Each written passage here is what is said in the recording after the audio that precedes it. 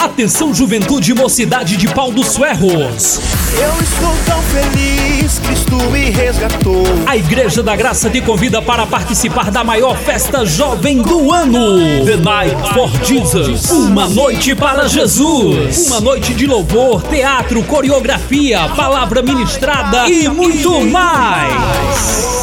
Hoje o culto é do jovem. Venha participar, você é o nosso convidado top. Participação da banda Voz Profética. Vai ser forte.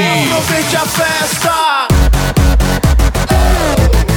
The Night for Jesus. Uma noite para Jesus. É hoje na Igreja da Graça às 19 horas, na Rua Quintino Bocaiúva 422, no centro de Pau dos Ferros.